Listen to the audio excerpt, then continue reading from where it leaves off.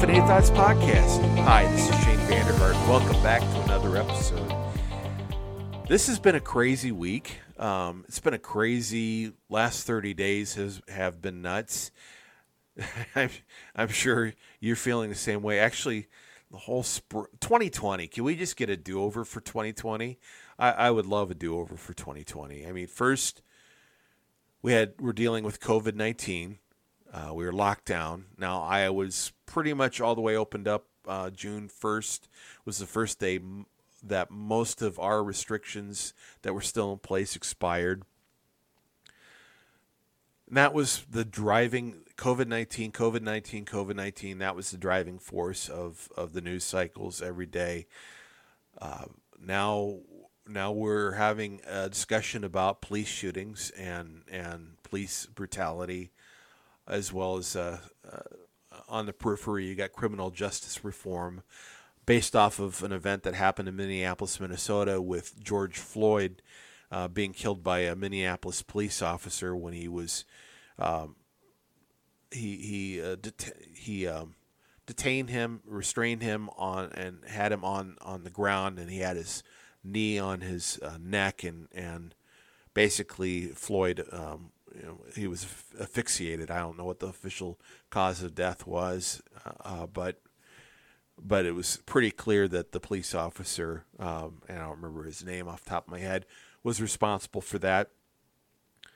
He's since been arrested, as well as the other 3 police officers who were with him and did nothing to stop this. So you have had protests launch.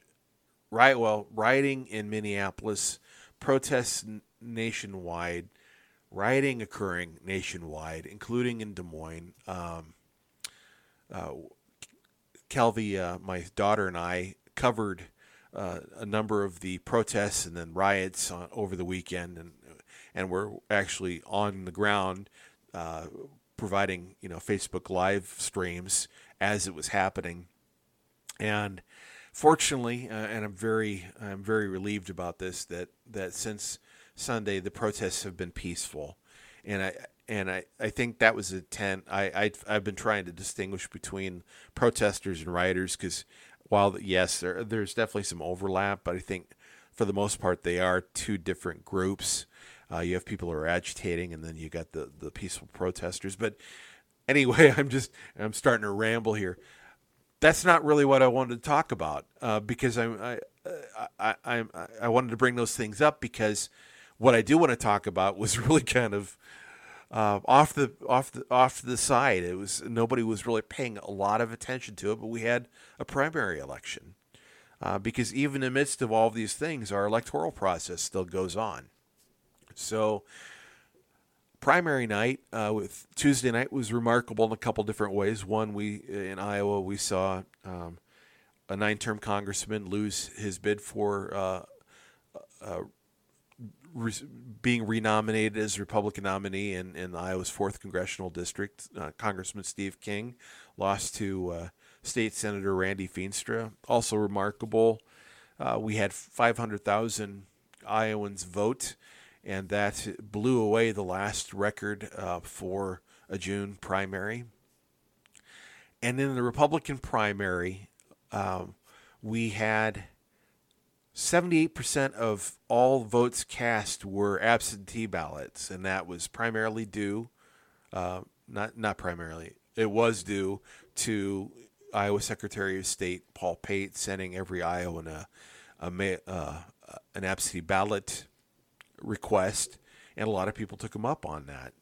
In the Republican primary in Iowa's 4th congressional district, it was like 61,000, I believe, out of 80,000 that voted. So I forgot to check what it was statewide. By the way, the 78%, that was for the Iowa 4th Republican congressional district. That wasn't statewide. I don't know that stat off the top of my head, but I'm sure if it was that high up in Iowa's 4th, that's probably, I think, close to what everybody was doing, or what we're seeing at statewide.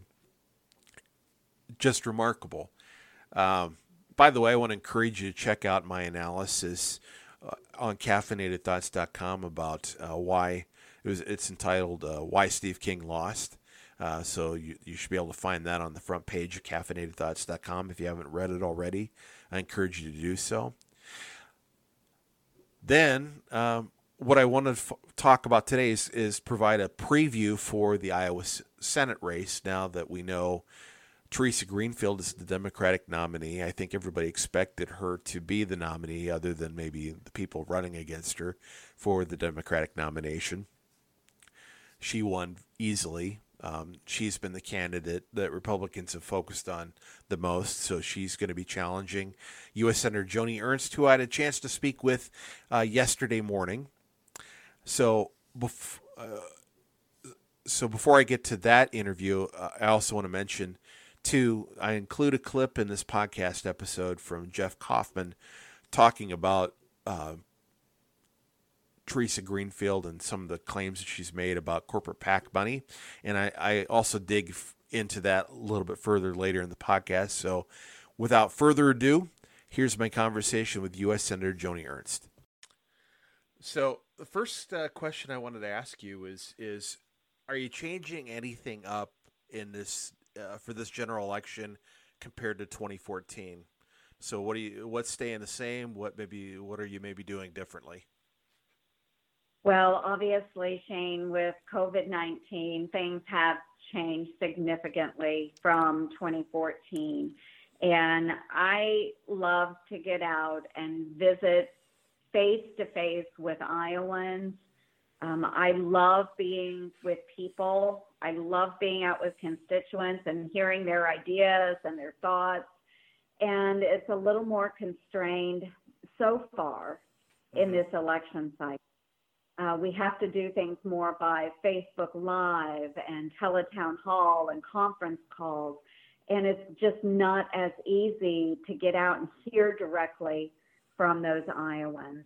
So, yes, things have changed, but the premise still remains the same. Still fighting for Iowa, still, working very hard for our farmers, our small businesses, our veterans. All of those things will remain consistent then through this campaign as well. So I just want Iowans to know that I'm still fighting for them. I'm still making them squeal. We're going to continue on down that path, and we've had a successful 6 years, but there's a heck of a lot more that we can do. That's a good segue into my next question is, what would you say is your greatest achievement in the 6 years you've spent in the Senate so far? Well, I can't single out one greatest achievement because everything I've worked on means different things to different groups. And the folks in Cedar Rapids would say securing the funding for their flood mitigation project, which they had been fighting for 10 years. They would probably say that's the most significant achievement. If you look at our farmers and those that are in the biofuels industry, many of them would say that securing E15 year-round, working with this administration, that would be the most significant achievement. So many different areas that I have worked in, but it's all done for Iowa. I've had a number of bills signed, but each one will mean something different to the other. But overall, I think just really giving Iowa a voice and fighting, just as the president has said, I'm a relentless fighter. That's probably the greatest achievement, is being able to project what Iowans are thinking on the national scale.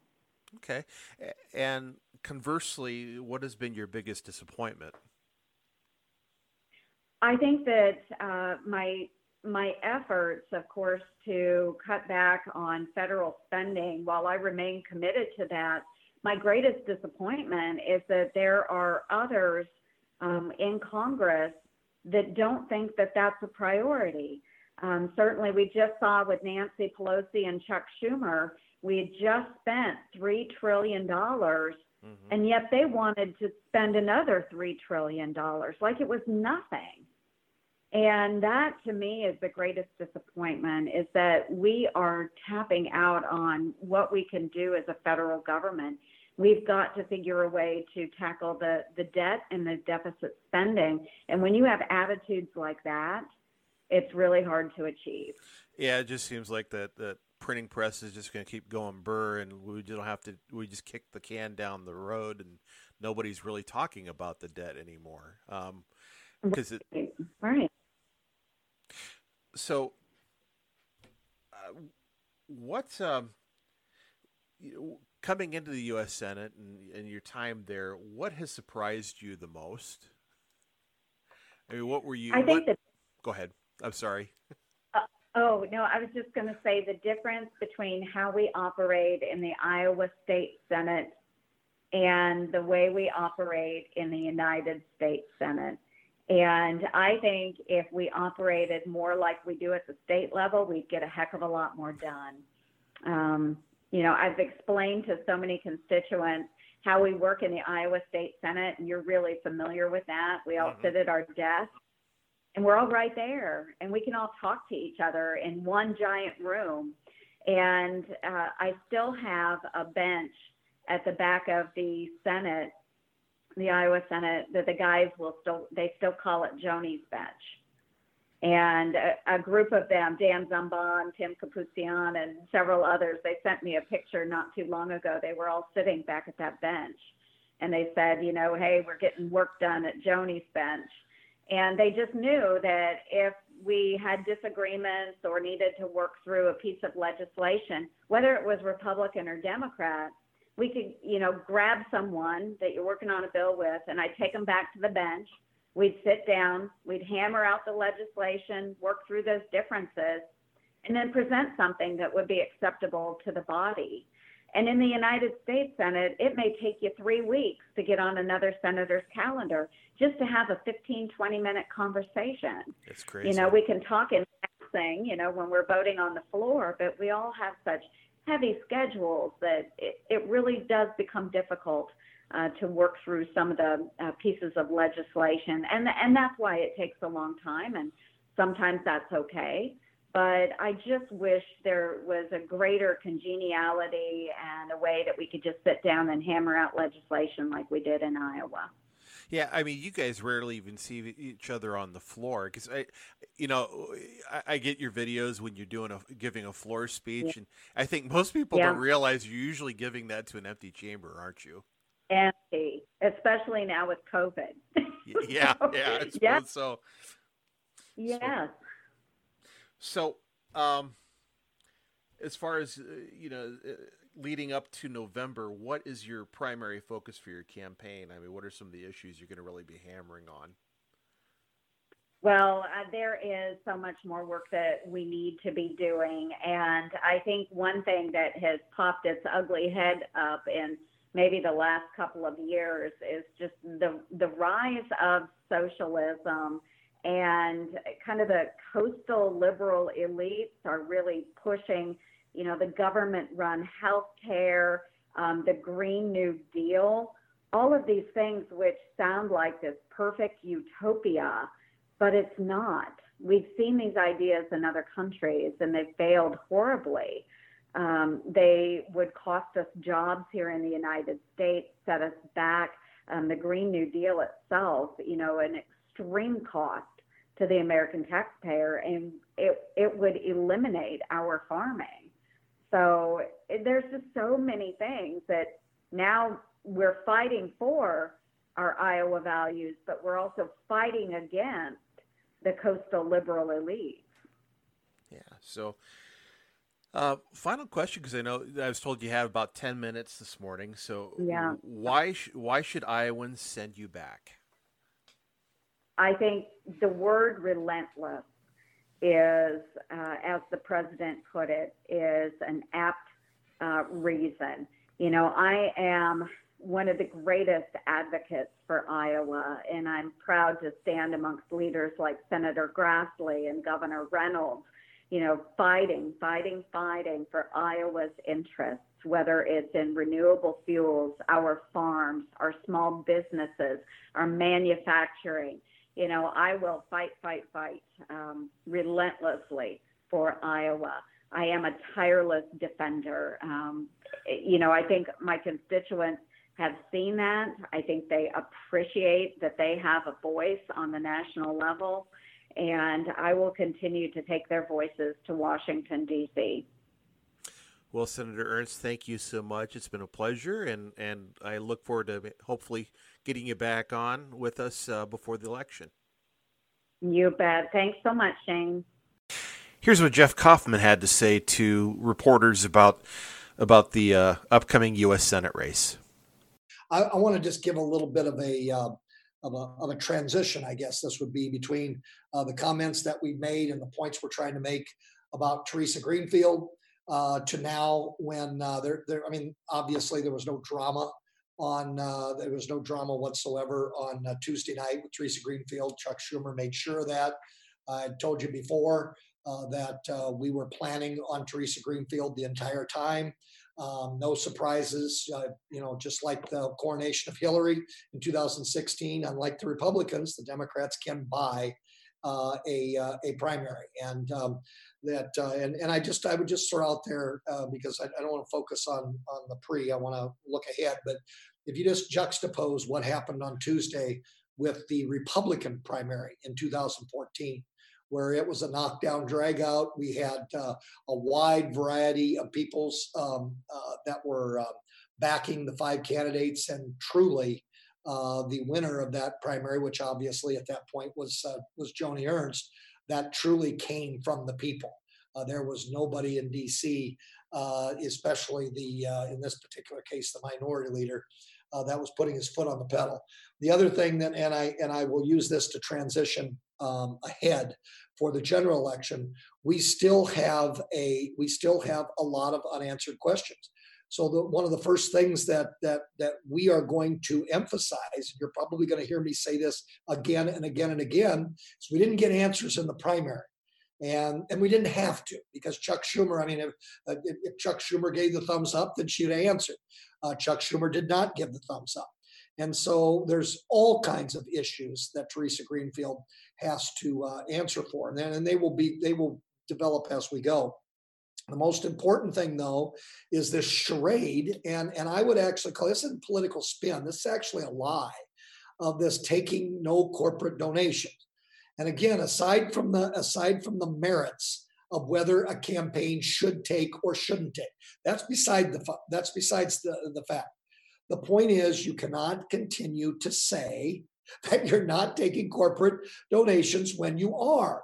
That's something that should be called out. I can only imagine if Joni Ernst was making that claim. The absolute, the just absolute sanctimonious gasp that would be heard around the state from the Democrats. And I just want to state again, since she's going to continue as long as Chuck tells her to. When he beams down, I suppose they text or they beam. I don't know how they get into that windowless basement, but Schumer finds a way. I just want to reinforce again, Greenfield received $200,000 from Leadership PAC. That's not Kaufmann's spin, that's fact. And they rely on corporate donations. We know that. In addition, more than $600,000 she received from corporate CEOs and executives, $66,000 from corporate lobbyists, and millions from Schumer, which is corporate donations. Related to what Jeff Kaufmann had to say, I wanted to play an ad that the Ernst, actually a video, I don't think it's actually being played on TV, but a video they released last week before the primary targeting Theresa Greenfield. It was called Unplugged and Untruthful.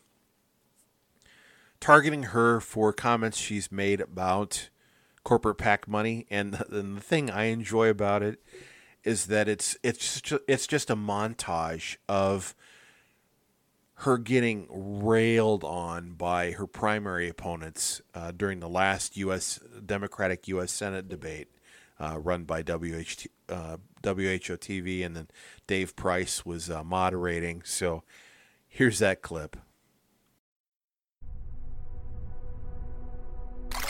out of hundreds of current sitting U.S. senators who receive money from corporate lobbyists, candidate Greenfield was number 20 on that list. She says she wants to end corruption, but she's taking corrupt money. That money goes from lobbyists and corporate PACs and Bain Capital and businesses. They only donate to influence our elected officials. You can't tell people, smile at people and tell them you're not taking corporate PAC money when you're taking tens of thousands of dollars of corporate PAC money. $153,000 from corporate lobbyists. Miss Greenfield must be very well coached because she does keep saying it. I can't control, at this point in time, what dark money groups do. I have nothing to say about it. You could just say, please take those things off the air. They're dirty, I don't want any part of it.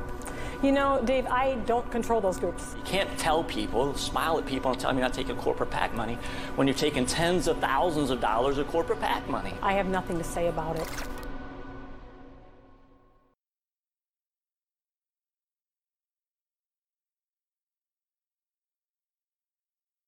I reported back in February Greenfield's disconnect with what she's saying about corporate PAC money aka dark money, and if you're not sure why they call it dark money, it's because of they don't have to release the names of their donors, so we don't know who's actually donating to them.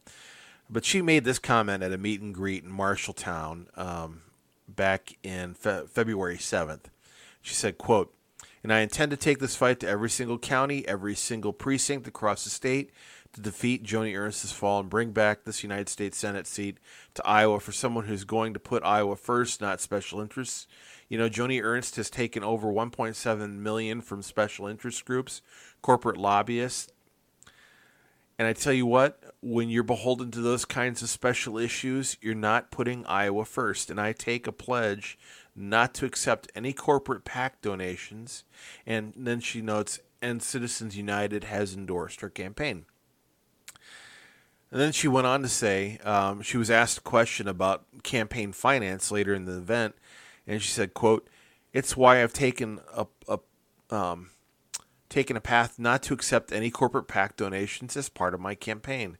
Look, I've worked in small businesses all my life and I understand business and appreciate, hey, we're in a state of small towns and small businesses, but I tell you what, that kind of influence, which is different than your influence, you know, you as an individual, the maximum you can donate is $5,600. That's a pretty good chunk of change for sure. But corporations and wealthy individuals could put unlimited amounts into these dark money groups, and that's just wrong." So, you know, here's the thing, and this is some of the things, some of the information I pulled together back in February. Let's see here. Scrolling down. Okay. In 2019, Greenfield in 2019 accepted $356,000, little over $356,000 in PAC contributions, making up slightly over 10% of her total contributions. Now, that's obviously less than what U.S. Senator Joni Ernst has raised, but Greenfield, not Ernst, is the one who's complaining about dark money and the one who pledged not to take corporate PAC money. Of Greenfield's PAC donations, and again, this is 2019, only 5,000 could be attributed to business-related PACs, while a little over 62,000 came from labor interests and 291,000 from progressive groups.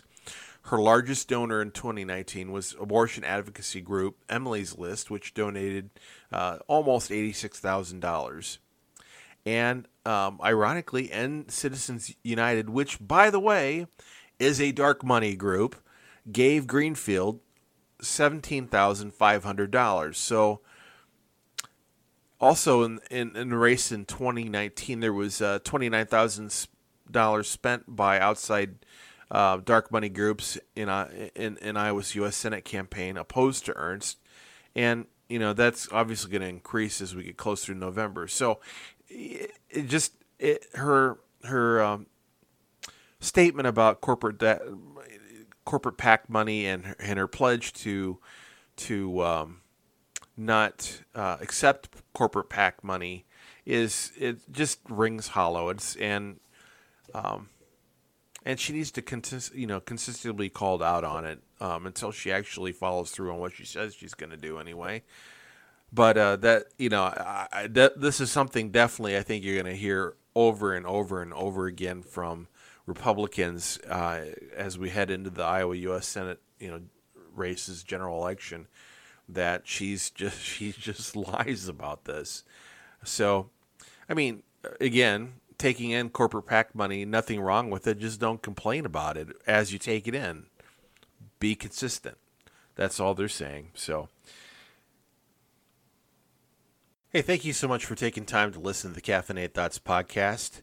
This concludes this episode of the podcast. If you happen to be listening to our podcast somewhere other than on our website, please be sure to check out caffeinatedthoughts.com. Again, that's caffeinatedthoughts.com. Or you could just search up Caffeinated Thoughts and it'll show up at the top of your search screen. Also, be sure to like us on Facebook, follow us on Twitter, sign up for our emails. That way you don't miss a single update. Also, we encourage you to listen to this podcast and subscribe to it using your favorite podcast app, whether that's Apple Podcasts or Spotify or SoundCloud or Podbean or who am I missing? Stitcher, Google Play. There's all sorts of options out there. If you use one that you cannot access the Caffeinated Thoughts podcast using that app, please drop me a line at shane@caffeinatedthoughts.com. And I'll try to make sure I, see if we can make that happen. Again, hey, thanks everybody. This is Shane Vander Hart. Have a great weekend. I don't think we'll have another episode until next week, but stay safe. Talk to you later.